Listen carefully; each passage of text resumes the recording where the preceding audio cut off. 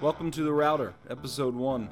Thanks for joining my co-host John and I's weekly conversation on anything tech or cybersecurity related. This episode, we discuss Apple's recent big announcement. We'll also talk about how corporations can benefit from having a security-centric culture, and more. Hope you enjoy, and thanks for tuning in to The Router.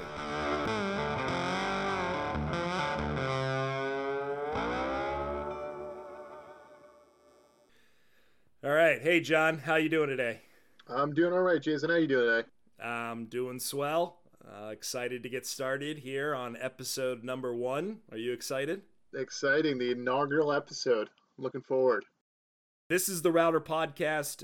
You and I, John, we talk a lot about tech and cyber things and just all things technology. And I think we have great conversations and we always seem to come out of them learning something. So this is just an opportunity for us to capture some of those conversations and maybe try to, educate some listeners on some topics that they hear or are familiar with but aren't really sure about. Yep, sounds good. Let's do it. Let's do it. So the topic that we were discussing earlier today, you and I, is Apple's announcement that they are moving their flagship laptops to using ARM architecture CPUs, which seems very exciting. I think if anybody is noticing the headlines, it sounds like something that they should take note of. And I have some background building computers and buying computers. I wouldn't in any way say I'm an IT professional that's comparing different CPU performance characteristics, but for the most part, when it comes to CPUs for computers, it's Intel and it's AMD. It's Pepsi or Coke. Mm-hmm. And so when I saw this headline, I have to be honest, I had to educate myself a little bit on what exactly is ARM and why is this important. So with that, John, I know that you know a little bit more about this than I do. Could you maybe give us a synopsis or a summary of what ARM is? Yeah, so Jason, in a nutshell, ARM architecture is referring to a general set of architecture principles made by this company called ARM Holdings. They're based out of the UK. Everyone is familiar with Intel. Everyone's familiar with AMD. We know Intel inside. We know AMD from their CPUs and their graphical processing units, their GPUs. ARM architecture is kind of just an alternative to those two. It's originally based on a thing called the Reduced Instruction Set Computer Principles, or RISC, R-I-S-C. And it's just really a different way for the CPU in your computer to operate. Mm-hmm. There's advantages and disadvantages to both ways, sure. But ARM has kind of put its stake in the ground on this RISC and has developed RISC over the past, I want to say at least 30 years. They've been around doing this. Yeah. Really just it's an alternative to those main competitors in the CPU industry. Yeah. And, as I was researching this and kind of using that analogy in my mind of Pepsi versus Coke, and originally I thought to myself, okay, well maybe like ARM is the RC Cola, right? But no, it's more the Red Bull, right? It really is different. They're both drinks. They both have a lot of sugar, but really I don't think somebody would put Coke and Red Bull in the same category. Sure. So I don't know, maybe I've gone too far with that analogy, but obviously Apple has made a big stink about this, and I thought that it was worth bringing up because I'm sure other people are noticing this in the news, and I think the big shocker for a lot of people, if they don't already know, is we actually already use ARM architecture every day. Every day. Probably more than we use those Intel and AMD chips. Yeah, the ARM architecture is what's used in smartphones today. That whenever you see, for example, the Qualcomm Snapdragon listed as the CPU in a smartphone, which is what predominantly the flagship phones are used. Samsung uses them, OnePlus uses them, Google uses them.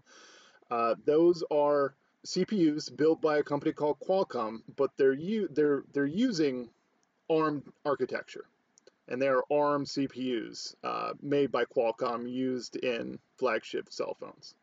Good segue, actually, right there about why this Apple announcement is so exciting for a lot of Apple enthusiasts is it's not so much that they're switching manufacturers or they're going from, to use my analogy again, to going from Coke to Pepsi. It's that ARM licenses their design out to these different manufacturers. And so by Apple announcing that they're moving their computers to ARM, which is where their cell phones already are, based on what you just said. And have been for years. Yep. And have been for years. Since the existence, every single iPhone actually was one of the details that I caught in my research. The read between the lines here is that Apple is going to license that architecture and make their own CPUs. So, as probably a lot of people know, one of the benefits to Apple and their business model is that they do everything in-house. They make the software, they make the hardware, they do it all, and it's why everything works so seamlessly together. Now, this one very key piece of the puzzle in the CPU, which is how computers get all their processing, that is now going to be done in-house. And they won't have to outsource that. Outsources in quotes, obviously some manufacturer, some factory somewhere is going to make it. But, the fact of the matter is they can design it, they can decide over it, they can implement it, how best they see fit, and they will be truly an all, one-stop shop for all things computer. Sure. Yeah. There's a big difference, and I think Apple has proved this successfully over the years. There's a big difference between a company going out and buying a lot of Intel products to put into their own product versus having Intel make them a product, which is probably more or less what's going to happen with this. They may not go out and buy foundries, but they're going to have some of the big semiconductor manufacturers make them their model chips. Yeah. Which it just, again, lets them bring them everything in-house. It lets them control all the inputs and outputs, and they have just absolute control over all parts of it, as opposed to whatever Intel or AMD would let them have control over. Right. The more and more I read this article, some of the other articles that I read related to it, watched a video or two, I did find it very fascinating and an interesting move. I don't know what it means for the rest of the industry, which was another big topic. What does this mean for Microsoft? What does this mean for PC? Well, I was going to say, and that's the thing, no one knows. And I think that Apple has been a trendsetter for many years now. The way I'm an Android guy, I have Android devices. I have had Android. I had the original iPhone when it came out in what was that, 2006 or 2007? That was the last iPhone I ever owned. I think I went back to a BlackBerry after that, and then it was Android ever since. I've always had the opinion that Apple may not be the first to innovate something, but when they do it the best. Sure. And they do it the most integrated, and it's the most seamless integration of that particular technology. I'm excited, and I honestly think it's probably going to push a lot of other manufacturers to start using ARM processors in places where they wouldn't normally consider it. Yeah, maybe. There are fundamental differences between Apple and Microsoft. So right now, I think the headline is very catchy. It's very noteworthy. At the end of the day, I really do think it's just going to be another choice that you get as a consumer. Apple has already said that they aren't completely getting rid of their Intel-based computers. So, I don't know if this is as much of an earth shaker as the Twitter sphere and the news kind of made it sound at first, but I do think it's going to offer another choice. I think it's going to continue to push the industry, and, we'll see what comes of it.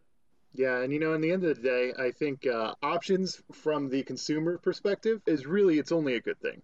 Options drive competition, and competition drives cheaper prices. It drives innovation.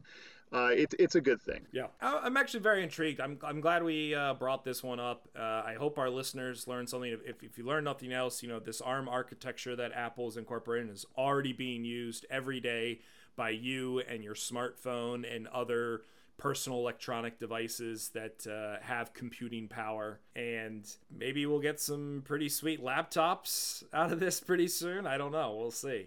Maybe I'll consider buying my first Apple. Yeah, if the performance of the recent iPad Pros is anything to compare against, I am excited Sure. for what the future holds for Sure. the Apple products. I want to take a break now, and when we come back on the other side, we'll switch topics and talk about energy. Sound good? Sound good to me.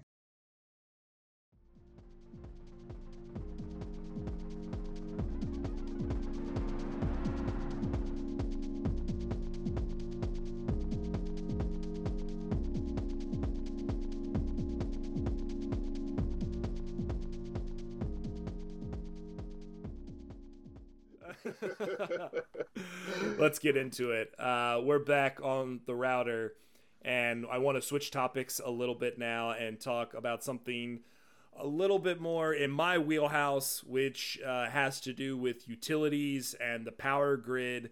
And I came across two articles this last week. The first one was about a ransomware attack that hit a European energy company called Enel. Enel. I'm not sure if I'm saying that right. But basically, the ransomware was known as Snake. It infected the corporate computers.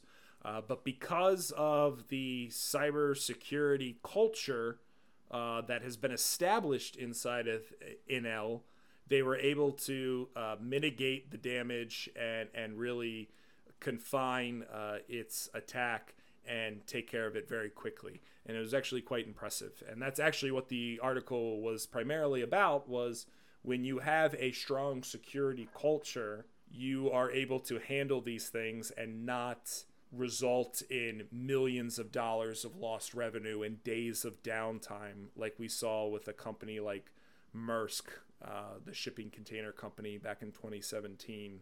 John, could you maybe tell our listeners what ransomware is if they're not familiar? I'm sure they've heard the term before. Sure. So the term ransomware has been showing up a lot in the news lately. So ransomware is a type of malware.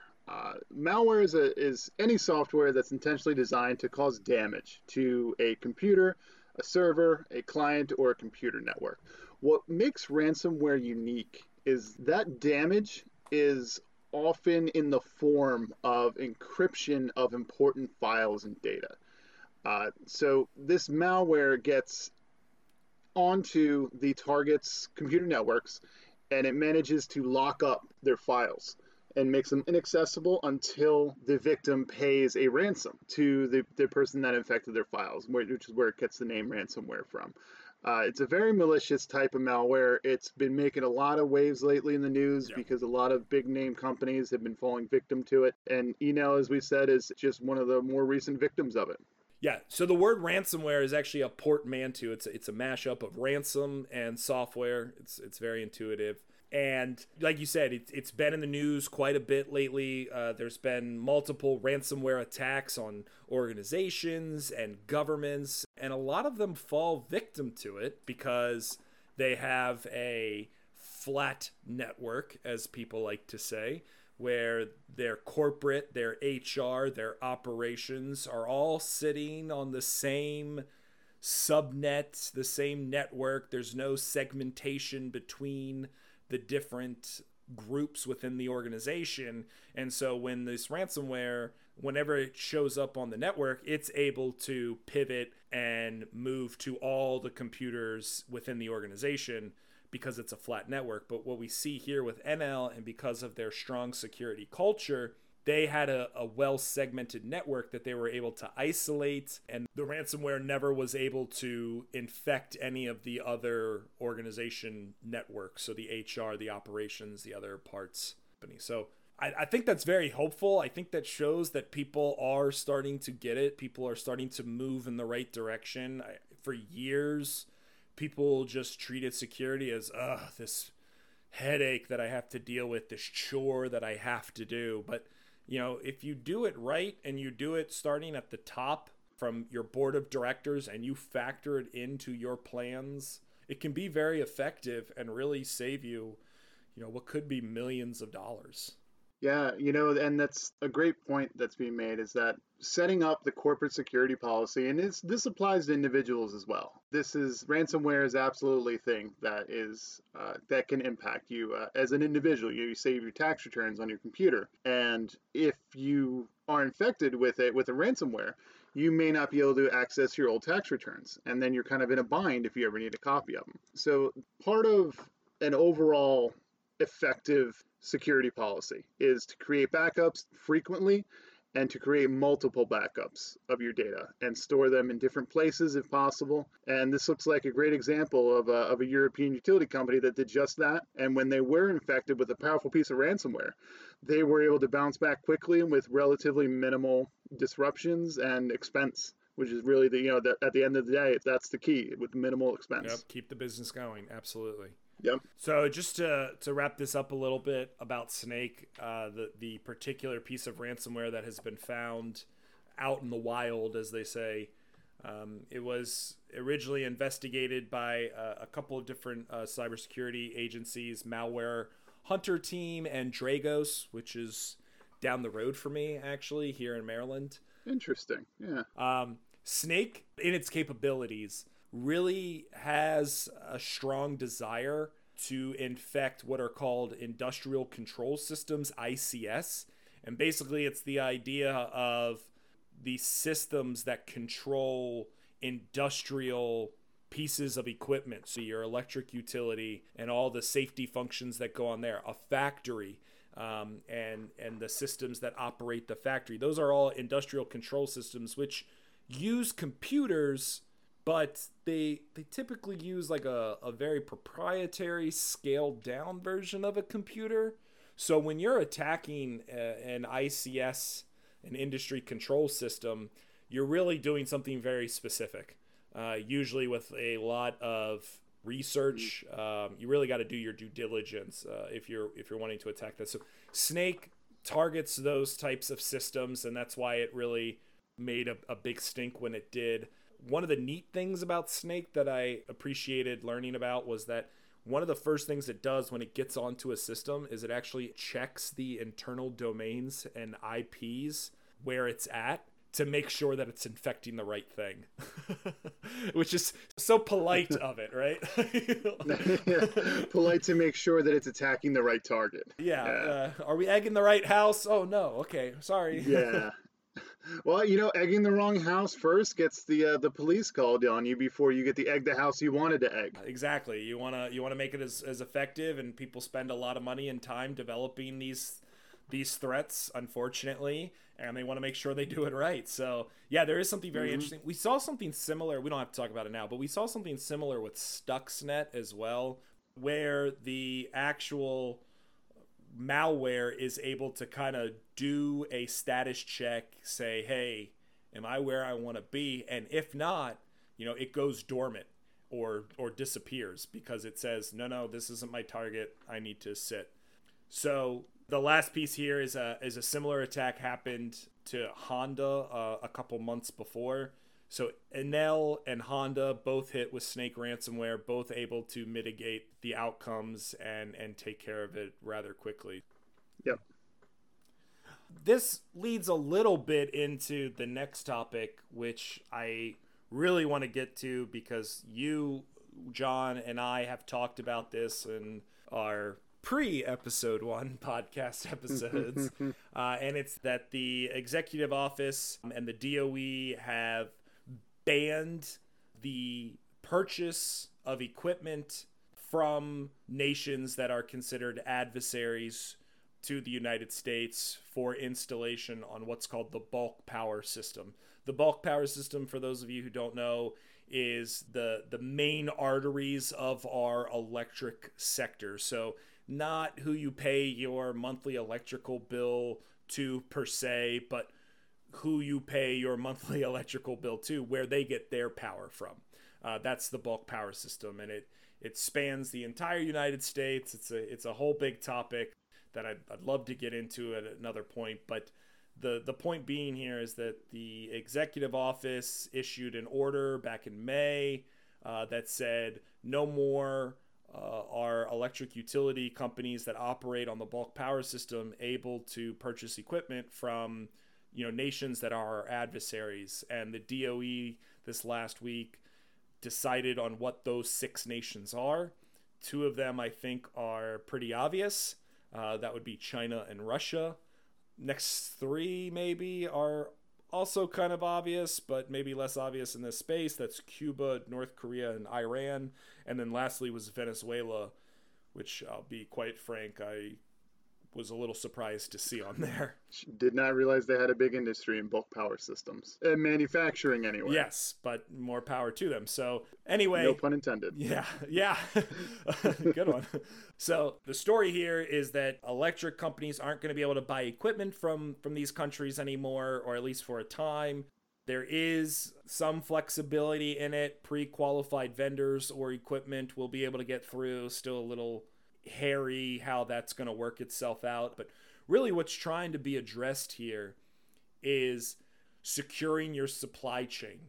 Supply chain is designing a piece of equipment, getting the first pieces put together, getting the second pieces together, a third-party agency who puts those first 2 pieces together, and this single piece of equipment working its way through this supply chain all the way to where it gets installed. And all the possible opportunities an adversary could install a backdoor, install a vulnerability, take advantage of that system so that when it reaches its final destination, the issue is already there. And this is an attempt to try to prevent that from happening and securing our supply chain. And it's probably pretty aggressive.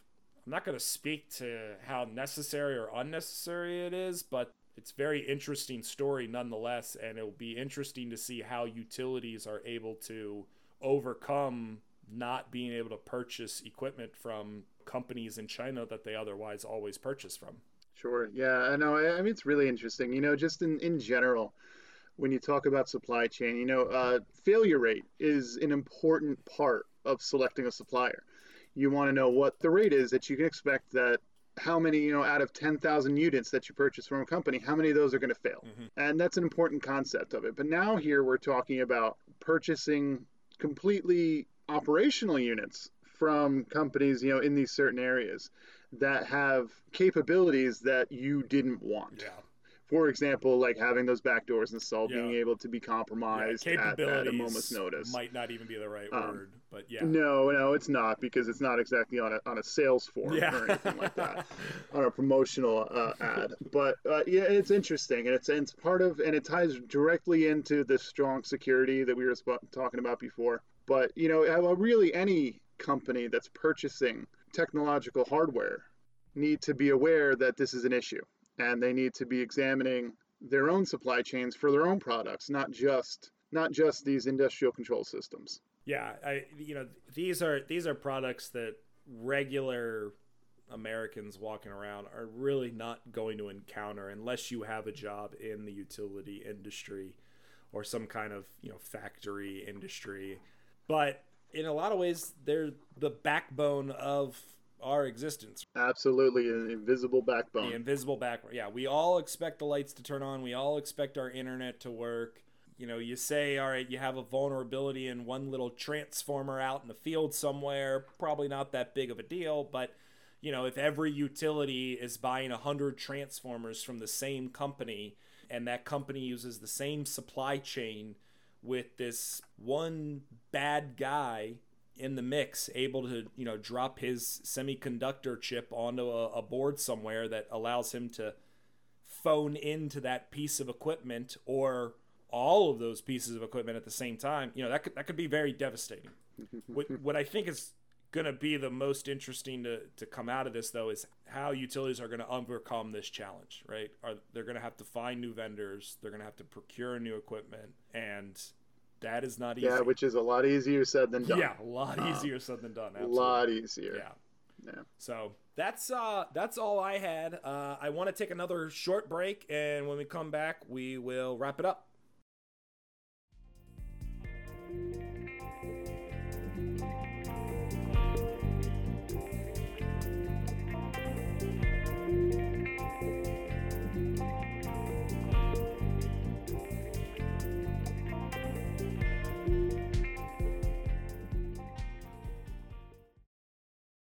I want to finish up today's episode by trying to help the listener out. This won't apply to everybody. Some of you will tell me, yeah, I already did this, or the phone does it automatically. But Android the other day came out with a really big security package with a ton of updates. John says that it's not as many updates as it does any other month, but I noticed it because it actually turned my phone off and on, which is something that updates don't usually do very often. And so I wanted to try and help the listener out. If you have an Android phone, please pick it up if it's not already in your hand. Go to Settings, About Phone, Android version, and then when you click Android version, you should see Android security patch level as an item. And under that item, you should see one of two options. You should see either July 1, 2020 or July 5, 2020. If you see anything else, you probably have an update waiting for you. I guess I'll also preface too that this is dependent if you are running Android versions 8, 9, or 10. If you're running something older than that, probably time to update. But you most likely won't see this security update. I read some of the vulnerabilities that it takes care of. It definitely seems very necessary, and I want to try to help the listener out. So Settings, About Phone, Android version, Android security patch level. And if you don't see July 1, 2020 or July 5, 2020, you probably need to update and go through that process. Should take you about 10, 15, 20 minutes at the most. Yeah, absolutely. And it's really crucial, Jason. I think this goes towards everyone's devices. Part of what we were speaking about earlier in the episode was about how that European utility company had a security mindset. Yeah. And part of that security mindset is making sure that you're taking advantage of the latest updates from the trusted manufacturers of your equipment. And it only takes a minute to check what version you're running of your Android software on your phone. And it's just update. There's no reason not to. And it's your first line of defense against protecting from malware is letting Google update and patch the vulnerabilities in your phone. Absolutely. So go update your phone. It's you should be doing it relatively frequently. Yeah, well said. So we come to the end, John. I want to end these episodes always the same way because I love holding myself accountable, and I know that you are into a lot of cool things. So what do you have going on this week? So, Jason, we talked a little bit about my adventures in home networking, and I am in a good place right now in my home networking. And by good place, I mean that I'm not going to touch anything. Yeah. Because I might break it again. If it's not broke, don't fix it. Unless you need to patch, of course. Unless I need to patch it. But I'm not touching wires, not touching anything else. What I am going to do is I am keen to start tinkering around with that Arduino board that you had so graciously shared with me a few weeks ago now. I'm going to pick a project to start working on and hopefully get that project off the ground and get there. I might not be done by the next time we talk, but that's my goal. What about you? What are you working on this week? I can't wait to hear about your Arduino project. I am going to sit patiently by the front door and wait for Amazon to deliver my new LED strip lighting so I can start tinkering with it. I've watched plenty of videos at this point, and I have some ideas on kind of what I want to do with it, but I got to get started, hook it up, play with it. But very cool. Should be here Friday, so fingers crossed. Yeah, very cool. Waiting for the update on that too. Yep. That's the Router Podcast. I appreciate you all listening. We're going to come back next week with some new topics and some new tidbits that hopefully leave everybody a little bit smarter and a little bit more aware in the field of tech and cybersecurity, and I hope you join us. Be sure to reach out, the Router Podcast at gmail.com, and we are also on Twitter, and I look forward to hearing from you. Have a great week, everybody. Thanks, John. All right, thanks, Jason.